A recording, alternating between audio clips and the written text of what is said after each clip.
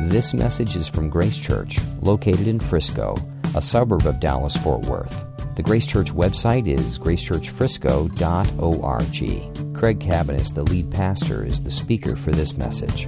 Let's come back to our seats if we can, and open up your Bibles to 1 Corinthians 16.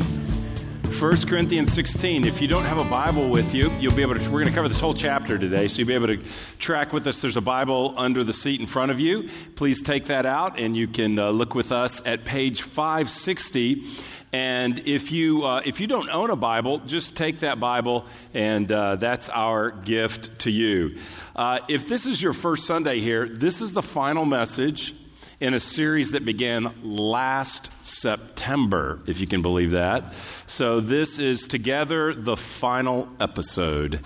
And so I trust you won't feel like you've walked in. It's a little bit like walking into a movie, and you walk in and the closing credits are running. And you go, I wonder how it was. Well, we're going to refer back to what happened throughout the whole book. It's been a great study for us as a church since last September. And as Rob mentioned, we start a new series next week. So 1 Corinthians 16, we're going to cover the whole chapter today and say goodbye to a dear friend, the book of Corinthians, and some dear people, the Corinthians. Here we go. 1 Corinthians 16, this is God's word. Now concerning the collection for the saints, as I directed the churches of Galatia, so you also are to do. On the first day of every week, each of you is to put something aside and store it up as he may prosper, so that there will be no collecting when I come. And when I arrive, I will send those whom you accredit by letter to carry your gift to Jerusalem. If it seems advisable that I should go also, they will accompany me. I will visit you after passing through Macedonia, for I intend to pass through Macedonia, and perhaps I will stay with you and even spend the winter, so that you may help me on my journey wherever I go. For I do not want to see you now just in passing. I hope to spend some time with you, if the Lord permits. But I'll stay in Ephesus until Pentecost, for a wide door of effective work is opened to me, and there are many adversaries. When Timothy comes, see that you put him at ease among you, for he's doing the work of the Lord, as I am. So let no one despise him. Help him on his way in peace, that he may return to me, for I am expecting him with the brothers. Now concerning our brother Apollos, I strongly urged him to visit you with the other brothers, but it was not his will to come now. He will come when he has opportunity. Be watchful. Stand firm in the faith. Act like men. Be strong.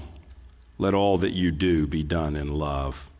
Now I urge you, brothers, you know that the household of Stephanas were the first converts in Achaia, and that they have devoted themselves to the service of the saints. Be subject to such as these, and to every fellow worker and laborer. I rejoice at the coming of Stephanas and Fortunatus and Achaicus, because they have made up for your absence, for they refreshed my spirit as well as yours. Give recognition to such people. The churches of Asia send you greetings. Aquila and Prisca, together with the church in their house, send you hearty greetings in the Lord. All the brothers send you greetings. Greet one another with a holy kiss. I, Paul, write this greeting with my own hand. If anyone has no love for the Lord, let him be accursed. Our Lord, come. The grace of the Lord Jesus be with you. My love be with you all in Christ Jesus. Amen. Let's pray. Lord, we thank you for your word, and that you always speak to us through your word. And even in closing greetings and goodbyes like this, you have something for us from your word today. So I pray that you would speak. I pray that you would help us to Lord, to really have hope in you. I pray that you would help us to see how you relate to us and our sin and weakness, and how we're to relate to others. And I just pray that your Holy Spirit would open eyes and ears and hearts, that we would be responsive to you today. Lord, thank you for this journey that you've led us on as a church these 10 months. And we pray the things we have learned about living life together and being together would bear fruit for the years to come. Lord, we pray not just for today, but we pray for the deposit of this book into our lives, that you would bear much fruit. In Jesus' name, amen. Well, as we come to the end of this book, we see that Paul is kind of wrapping things up, isn't he? And as you read the chapter, it's hard to pick out a single theme. It's not like the whole chapter is about one idea, because he's doing a lot of different things here. He's giving some closing exhortations. He is giving some closing greetings. He's talking about things like his travel plans. I mean, goodness, how in the world do we apply Paul's travel plans to our lives and his delegates, this Timothy and Apollos, and what does that mean to us today? But he's kind of closing things out. And as I looked at this last chapter and studied it and realized it's really hard to find a singular theme in the chapter, it occurred to me that it's probably best for us to consider this chapter in light of all that has gone on before it, because Paul is closing out a letter here that has been written to a church with real trouble. I mean, for 16 chapters, he's been addressing theological deficiencies and false beliefs among the Corinthians. He's been dealing with many practical matters among them as well, because they are a struggling church. I mean, think about it. If you've been here for the study, think about it. The letter began with them really losing their grip on the gospel. Paul had to tell them, you've lost your grip on the gospel. You're divided from one another. Is Christ divided? They're divided into factions, warring against one another in this church. They are They are separated around leaders, and their separation is leading to crazy stuff. They're suing each other, taking each other to court as a church. They're not expressing unity in the Lord's Supper. They're selfish. As a matter of fact, people are getting drunk on wine at the Lord's Supper. Some of them are going to idol temples and participating likely in wicked activities in the idol temples. They are judging other people when they shouldn't be. So someone's eating meat, someone's not eating meat, and they're judging each other. And they're failing to judge when they should judge. They've got a couple in the church that's in an incestuous relationship, and they have no problem with it. So rather than lovingly address them, they are just allowing it to go on and perhaps even feeling quite comfortable with that kind of activity. They're speaking in tongues, thinking that's spiritual. The whole church is coming together.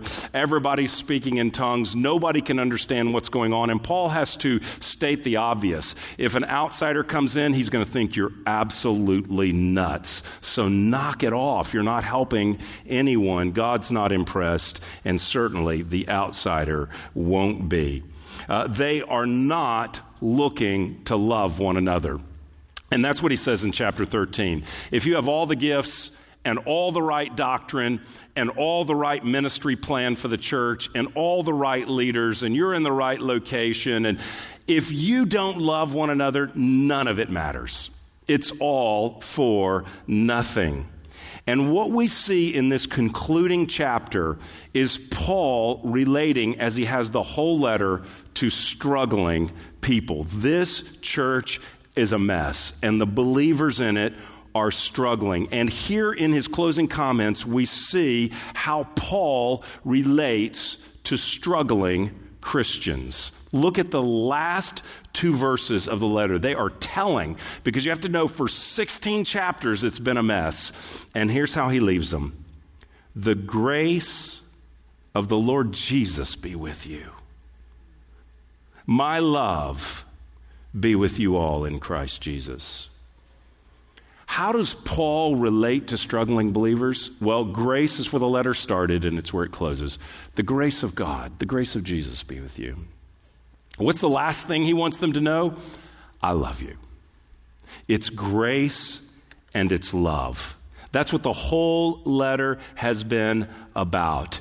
Grace and love to struggling Christians. And it's not just the Corinthians. There are a lot of struggling Christians. This room is filled with them. One definition of the word struggle is to make one's way with difficulty. To make one's way with difficulty. That is the plan for every Christian. We all make our way with difficulty, varying levels of difficulty, but we all make our way with difficulty. And that's why the Bible is so relevant, because this book addresses struggling Christians who are finding it difficult to make it on their way individually and difficult to make it on their way as a local church. And God relates to them in such a compassionate way. And that's all of us. We're all struggling. We're all messed up. We're all weak. We're all sinful. The Bible is eminently relevant because it treats us as we are. It acknowledges our realities. And these closing comments we see, Paul deals with such love and integrity and care and wisdom to struggling Christians. Are the Corinthians inconsistent? Absolutely. Are they hypocritical? Absolutely, in various ways. Are you inconsistent? Absolutely. Are there pockets of hypocrisy in your life? Absolutely. Anytime our life does not match up to our profession of faith, there is hypocrisy. And so that is all of us. We all struggle. Some of us are really struggling today. There are some of us that are in deep trouble, particularly those who are drifting or have drifted into doctrinal confusion or practices that aren't honoring the Lord. And though we're all struggling, some of us at this season are going through real difficulties in our faith. We are barely making progress. So how do we as a church, we're all struggling, but how do we relate to those who are particularly in deep trouble? And we all go through those seasons at times, but how do we relate to those who are in real difficulty? And I want to take this chapter and I want to use it as a prescription for how to care for someone who is in spiritual trouble, because that's the Corinthians. And Paul shows how he does that in this last chapter. Grace and love. And here's the first truth, is that grace and love calls strugglers to look above themselves to Christ. Look at what he says. The grace of the Lord Jesus be with you, verse 23. Paul's hope is in the work of Christ. Paul's last comments to them are, look outside of yourself. His hope is the death and resurrection of Christ for them, the objective reality of what Jesus has done for them. In the second chapter, he said, I knew nothing among you but Christ and him crucified. When I was with you, everything was about Jesus and him crucified. And everything I taught and everything I'm going to teach is going to connect to the person of Christ and what he's done for us in his death and resurrection. Chapter 15, he says, this is of first importance, that Jesus died for our sins according to the scriptures, that he was buried and that he was raised according to the scriptures. So folks who are in deep trouble, folks who are in significant struggles, don't need a list of things to go and do to fix themselves. People who are in deep trouble, all of us, but people who are in deep trouble need a refreshing, refocusing view of Jesus Christ. And that's where he leaves them. May the grace of Christ be with you. Has he given them instruction? Absolutely. Has he given them instruction in these verses that we're studying today? Yes, he's given them instruction. But his closing instruction is where he began the entire letter, on the grace of Jesus Christ. And he says, look beyond yourself. Because here's the reality. When we see Christ as he is, when we get a glimpse of our Savior and what he has done for us, it changes our perspective. Everything looks different when we see Christ, and our heart is changed. You cannot have a heart change apart from an encounter with Jesus Christ. You can modify behavior, you can start some new disciplines, but you will not be changed from the inside as a Christian until you grasp afresh the glory of Jesus, the grace and love of Jesus Christ. And that's why he leaves them, may the grace of Christ be with you, because that's where change comes. That's where life is found. Has he given them steps, and has he given them activities, and has he given them exhortations to obedience? Yes. But the beginning of the letter and the closing of the letter and sprinkled throughout in between is Christ, Christ, Christ, such that he can say, I knew nothing else among you. Recently, I was speaking with someone who had, completely lost their way as a follower of Jesus Christ. Someone in deep, deep trouble spiritually. And maybe that's where you find yourself today. I'll tell you the counsel I offered them, and it's the same counsel I'd offer you today.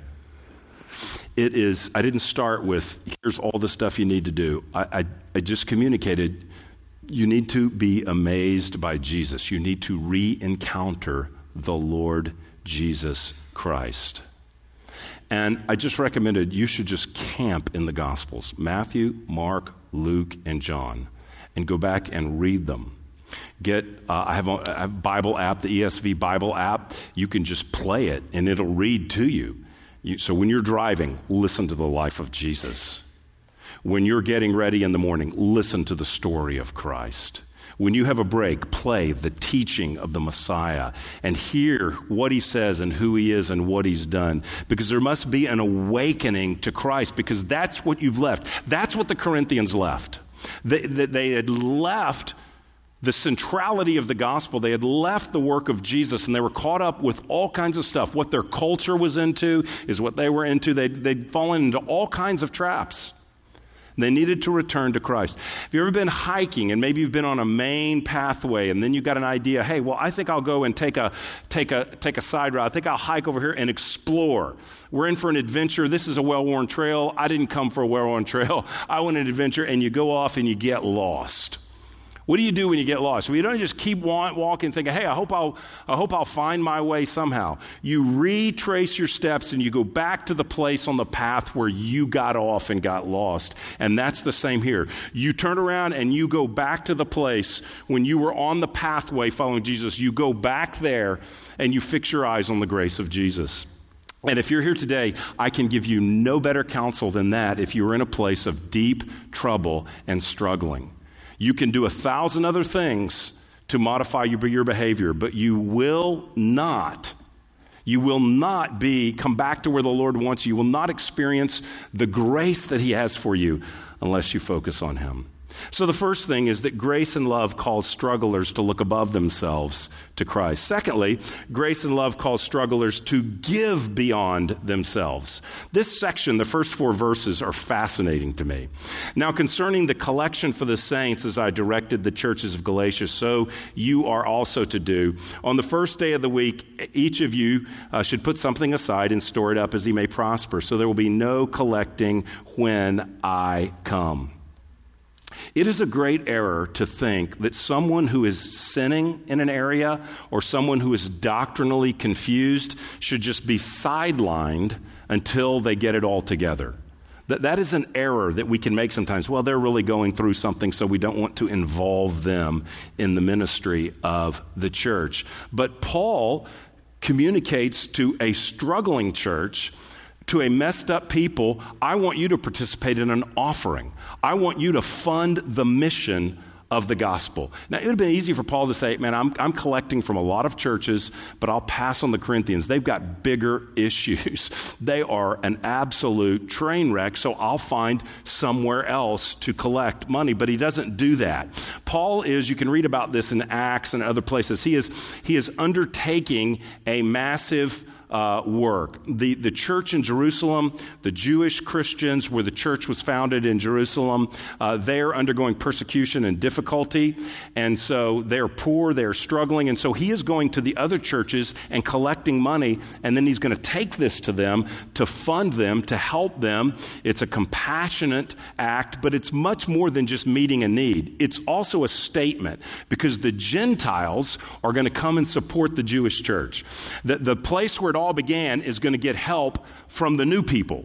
And so the new Christians, the new kind of late in salvation history, those who are being folded in and grafted in to the one true church, Israel. And so that's what he is doing, and he wants them to be a part of supporting their Jewish brothers and sisters. He doesn't exclude them because they have issues. He wants them to take ownership and give. And this is very important. When people are struggling, first of all, they need to look to Christ, but Secondly, they don't need to be marginalized from mission, from ministry, from participation, from sacrifice, from giving. He draws them to it. He gives them a very simple plan. Now, in his next book, in 2 Corinthians 8 and 9, he's going to talk a lot about sacrifice and the motive for giving, which is the gospel. But here he's just giving very basics. He says, look, on the first day of the week, that's Sunday, each of you is to put something aside and store it up. This is probably one of the first references to the church gathering on Sunday. They were gathering on Sunday, likely. And so he says, when you gather, put something aside. And look what he says, each of you. This is not the leaders. This is not the wealthy. This is not those who could really make a difference. This is not those who aren't messed up. There are some godly people in the church. He says, each of you, everybody is to put aside something and store it up. So he calls everyone to participate. He calls to them to regular giving that is to be done weekly. He calls them to proportional giving. He says, as you prosper. So some folks are going to prosper more than others. Some will have a larger amount of income that they can give from. So everybody's to give proportionately. So there will be no collecting when I come. What's he saying? I don't want to show up whenever he visits them. I don't want to show up and have everybody kind of reach in and pull out a little loose change and give a tip to God. What do I have left over?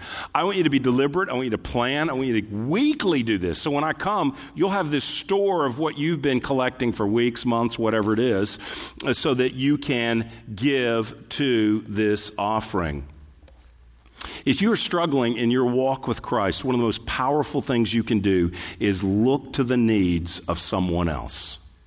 Sometimes we're struggling because life is all about my little world and it's just an inward focus. So I need to look first to Christ. May the grace of Christ be with you. But secondly, I need to look who has needs beyond me. He's calling them to consider an impoverished church, a persecuted church that's experiencing something that they are not experiencing, and calling them to help, to give to them. Each of the Corinthians and each of us are called to the same thing. We're called to give as well. And one of the reasons is because giving directs our focus away from us. Giving calls us to maturity because it calls us to look beyond me and my little world. It calls me to look first of all and primarily to God, but secondly to the needs of others. And my heart follows. My heart follows my money. Where your treasure is, there will your heart be. So he's not saying if they give a lot, they'll be instantly mature, nor am I saying that. But I am saying this, I've never met any mature person who's not generous. I've never met a spiritually mature person who's not generous, because generosity means my heart follows my money, and if my heart follows my money, then my heart is towards God and towards others if I'm giving motivated by the gospel with a pure motive. So it is a key to getting out of where they are, to think about others, minister to others, give to others, and the same is true for us. He says, verse 3, when I'll send those that you accredit by letter to carry your gift to Jerusalem, and if it seems advisable, they'll accompany me. I love this. He's saying, look, Corinthians, who are a troubled church, get a few representatives that you trust, and they will help transport the offering. Why? Because we need a lot of people to carry this bag of cash? Probably not. It's because he wants them to make face contact. He wants them to meet the church in Jerusalem. He wants the Corinthians to represent the Gentile church and say, we're bringing this offering, we're supporting you, we're coming, and it's the Corinthians that are going to be a part of that. I love that. He does not count them out. Just because they're struggling, just because they're sinning, they have a calling to the mission, they have a calling to the unity of body of Christ, and he's not going to marginalize or sideline the church. They're all in. They're all in. It's amazing to me. He wants them to go to Jerusalem and them to participate in the offering. He does not count the Corinthians out. That's a big point in this last chapter. He doesn't say the story's over. He's still calling them to respond. Next, grace and love not only calls strugglers to look up above themselves, calls them to give beyond themselves. Grace and love express personal care. Look at verse 5. I will visit you after passing through Macedonia, for I intend to pass through Macedonia, and perhaps I'll stay with you or even spend the winter, so that you may help me out on my journey for wherever I go. For I do not want to see you now just in passing. I hope to spend some time with you. Isn't this great? He's saying, look, Corinthians, I could make a pass through right now, but I don't want to do that. I want to spend time with you.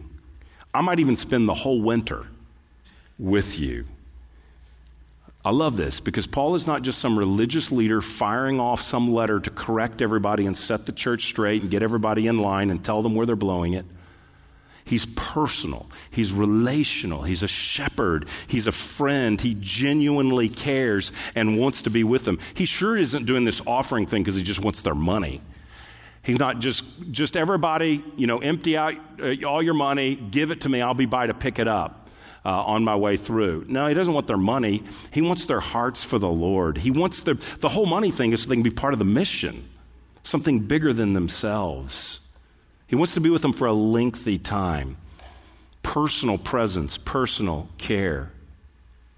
That's how he treats stumbling, bumbling, falling Christians, confused people. Love doesn't say when someone is messing up, when someone is believing wrong things, professing Christ, but then believing wrong things. Love doesn't say when someone is sinning with their life and with their activity, I want nothing to do with you. Love says, no, I want to be with you. He says, I'm going to arrange my travel schedule so I can expend lengthy time with you. We all know, you may be the Christian who's drifting, but if you're not, we all know Christians who are drifting. Someone's coming to mind right now. Someone who used to be in your small group and has drifted. Someone who used to see her on Sundays, drifted. Someone that you see their social media feed, you see what they're posting, going, whoa, that sounds very different than where they were a couple of years ago. They're drifting. They may be trapped in sin. That they may be entangled in relationships that are pulling them away from Christ. They may be chasing some goals that are ungodly, that have gripped their hearts, and they're headed in the wrong way. They may be wandering from sound doctrine and starting to believe other ideas and open to other so-called truths outside of the Bible. They may be prodigals who are in various stages of running from God. That is the Corinthian church. And here's what Paul demonstrates as he gives this personal statement in verses 5 through 7. He demonstrates that love moves toward people in their sin because Jesus moved towards us in our sin. Love doesn't avoid. Now, I'm not talking about a church discipline situation where our status and our relationship is shifted because someone's a professing Christian and they've gone through a process and they're no longer living. I'm not talking about church discipline here. I'm not talking about formal church discipline, but I'm just talking about people who are drifting and how we relate to them. And he's very clear here that love moves toward them in their sin. And I wonder today, we all know someone drifting. Who is it that God is calling you to move toward in their sin? Who is it? It's risky sometimes to move toward someone in their sin. They may feel trapped. They may bite. Sometimes it's risky, but who is it? I love it here. Notice as well that love receives. Love doesn't say you're a project, and so I'm going to come and fix you. That's not love. Love receives as well. There's this fascinating thing he says.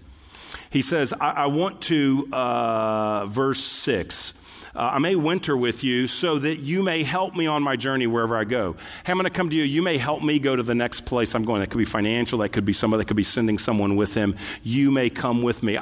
Look, to the disobedient, arrogant, ungodly Christians of Corinth, he says, I need your help. I need your help. Would you help me? Listen to his language about how he speaks of missing them. Later in the chapter, in verse 17, they had sent some people to visit. I rejoice at the coming of Stephanas, Fortunatus, Caicus. Those are great Greek names, aren't they? Because they have made up for your absence. You sent these 3 guys, and it's like being with you. It's like being with you. I miss you. I'm reminded of you, just hearing about you from them. And I'm going to come spend time with you, and you can help me. personal presence. Grace and love moves towards those who are struggling. Grace and love provides help. That's the next thing. Look at verse 10. When Timothy comes, see that you put him at ease among you, for he's doing the work of the Lord as I am. Let no one despise him. Help him on his way in peace, that he may return to me. So, not only is he eager to see them, but he's going to send them some help in the meantime. He's not saying, you know what? I have given so much to you guys. Do you know what I've done for you? 18 months I was with you, way longer than other churches.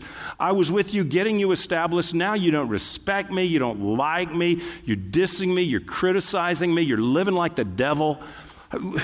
I've got responsive people I could be out here dealing with. I got churches. I got the Philippians. They are leaning in. The whole letter, I think he hardly critiques them at all.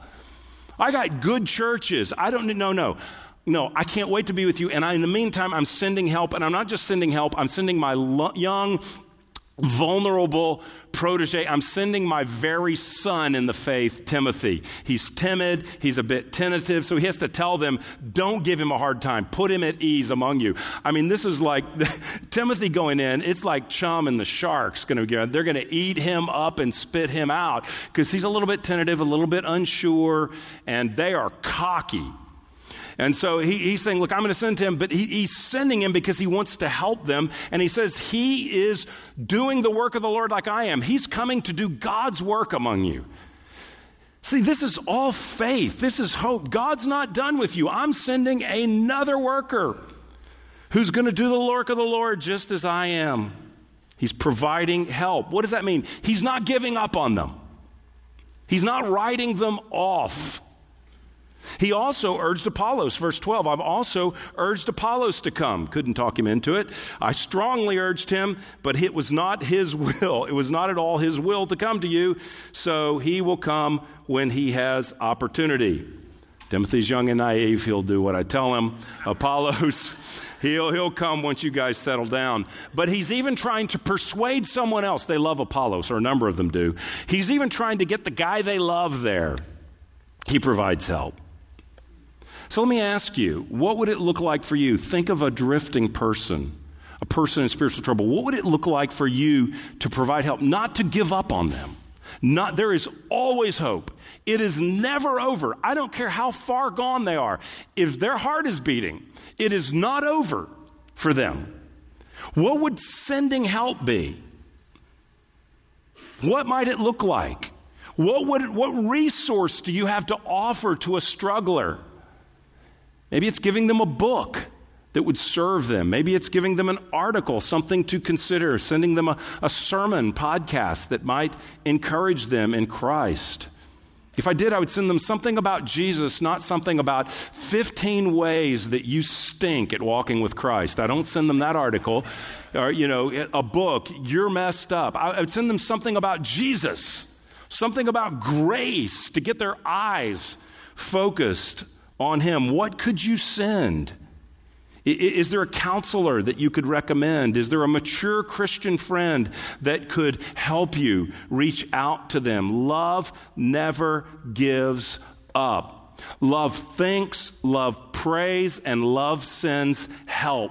Sometimes we're hesitant because we go, I don't have the perfect resource.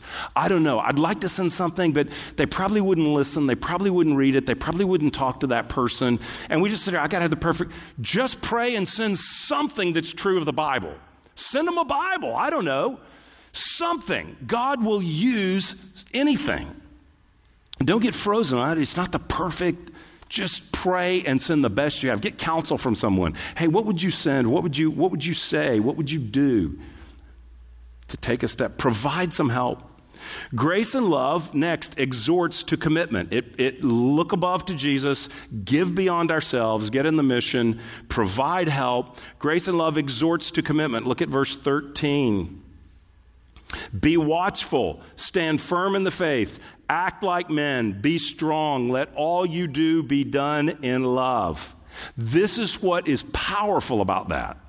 He's treating them like a normal Christian, like a normal church. He's calling them, he's exhorting them to act like a believer. He's not making a special case and assuming presuming they'll never respond. He'll say, well, I don't want to say anything really challenging. They're not going to respond. They're terrible. No, he says, be watchful. That is, be alert to your own weaknesses and your own sins. He calls them to wake up. He calls them to stop wandering. Stand firm in your faith, in the faith, rather.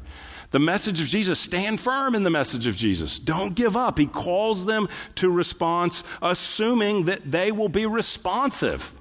Sometimes people don't respond. We assume the worst of them. And there's no expectation that they ever would or ever could respond as a believer, that they ever could repent. But he says, no, act like men. This isn't a sexist statement because it's a statement of be courageous, and women are courageous as well. Childbirth, anyone? Women are courageous as well. But the reason he says act like men is this was a phrase used in the Old Testament that was frequently spoken to soldiers before battle. We're going into battle, act like men. And there were no women soldiers in that day. So to say act like men was a call to be courageous. Hey, Corinthians, stand up and be courageous. He's challenging the weak by the grace of God. He's not giving up on them. They're not getting, like Christianity light. He believes God's grace is available and they need to be strong and do everything in love. This has been the central theme of the whole letter, to live according to love. He also calls them to be subject to their leaders. Verse 15, he says, the household of Stephanas, they were the first converts. And they've devoted themselves to the service of the saints. Be subject to these and to other fellow workers and laborers. He's basically saying, be subject to those who are leaders. So he calls them to be responsive. The Corinthians, yes, he's still calling them, exhorting them to love, to ignore error, to stand true to Christ, and to respond humbly and subjection to their leaders. So grace doesn't just say, well, I don't want to say anything. I mean, again, there's timing, there's wisdom, there's relationship. I mean, there's discernment, there's sort of an awareness of when's the best time to say what. So he's saying other things aside from that. You'll notice that before he started calling them to stand firm, he had made a big statement about personal attention. I want to be with you. So it was based on relationship. That's significant. But we sell people short if they're wandering. It's like, well, I don't want to ever tell them to follow Christ or call them. No, he calls them. They're professing believers, he calls them. Here's the last thing. Grace and love express affection. This is where he really ends the whole letter. He says, look, the churches of Asia send you greetings. Corinthians, you're not alone. All these other churches know about you. I'm sure they did. The Corinthians were probably infamous. They were probably infamous. But they send you greetings. They're not ignoring you. They haven't forgotten about you. They haven't written you off. They haven't said you're the black sheep of the early church of the New Testament. They actually send you greetings. Aquila and Prisca is a short name for Priscilla. It's a short nickname for Priscilla or a short name for Priscilla. Aquila and Priscilla, who used to be in Corinth. Paul worked with them, making tents. They and the church in their house send you hearty greetings. Yeah, wow, Aquila and Priscilla were with us. They left. What do they think about us now? They probably left because we're all messed up. No, they're here with me in Ephesus. They got a house church going. The whole church knows about you. And they don't just say, yeah, well, if you ever there's hearty greetings. They're greeting you. They're thinking about you. As a matter of fact, he says, all the brothers send you greetings. Everybody's concerned about you. See, think about that wandering person that you know. So sometimes it's easy, and this is to our shame. God, may the grace of God help us. We can just forget about people or just let them drift. Paul's not doing that. Everybody's wondering about you. Everybody's thinking about you. We're all greeting you. Didn't just let them go. Didn't just let them go. He cares about this church. He cares about the future of this church. And I know I've been addressing individuals. He's addressing a church, but the principles are exactly the same. Kiss one another with a holy kiss. That would have been I don't know, they were Greeks, so I don't know Greek tradition, but think of like a good Italian family or something like that. They kiss one another. That's an expression of love and greeting in that culture. So we might say give a hug or a handshake or a fist bump or whatever is appropriate in our culture. So hey, show love to one another. And then he does this personal thing. Most of his letters were likely dictated, but he says here at the end, I, Paul, write this greeting. This is my hand signature to you. If anyone has no love for the Lord, he puts a warning here at the end, let him be accursed. Those who reject Christ will be judged. Lord, come. He's the anticipation of his coming, and then those closing lines. The grace of the Lord Jesus be with you. My love be with you all. Grace to you. My love is with you. It's powerful how he ends. He moves to them, calling them to the grace of God, moving to them with love. And this is exactly how Jesus relates to us. He came to us in grace. None of us deserve him. None of us deserve to know him at all. Jesus came totally by his own choice. The Father sent him by grace. That's something we don't earn. That's something we don't deserve. He's extended grace to us. While we were yet sinners, Christ died for us. That's the whole message of this closing and the whole message of the Bible. That while we were sinners, Christ died for us. Not when we were making a really good effort, Christ died for us. Not when we had cleaned ourselves up to a reasonable point, Christ died for us. Not when we were worthy and deserving of his love and affection, Christ died to us. While we were yet sinners, Christ died for us. While we were dead to him, while we were opposed to him, while we were ignoring him and chasing our own desires, Christ died for us. And this is exactly how he has related to us. He died for us. He opened our eyes. He gave us a new heart. He didn't just make us savable. He actually saved us. This is his love towards us, that even when we were his enemies, he has made us, the Bible said, his friends. And this is so Paul takes that gospel truth. Grace came to me at my worst point.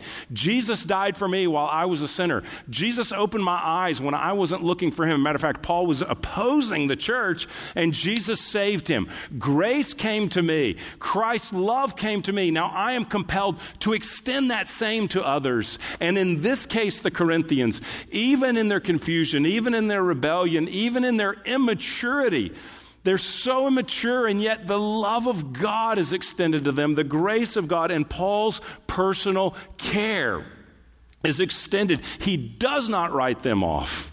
He is for them. He expects God to move in their midst. He expects them to respond.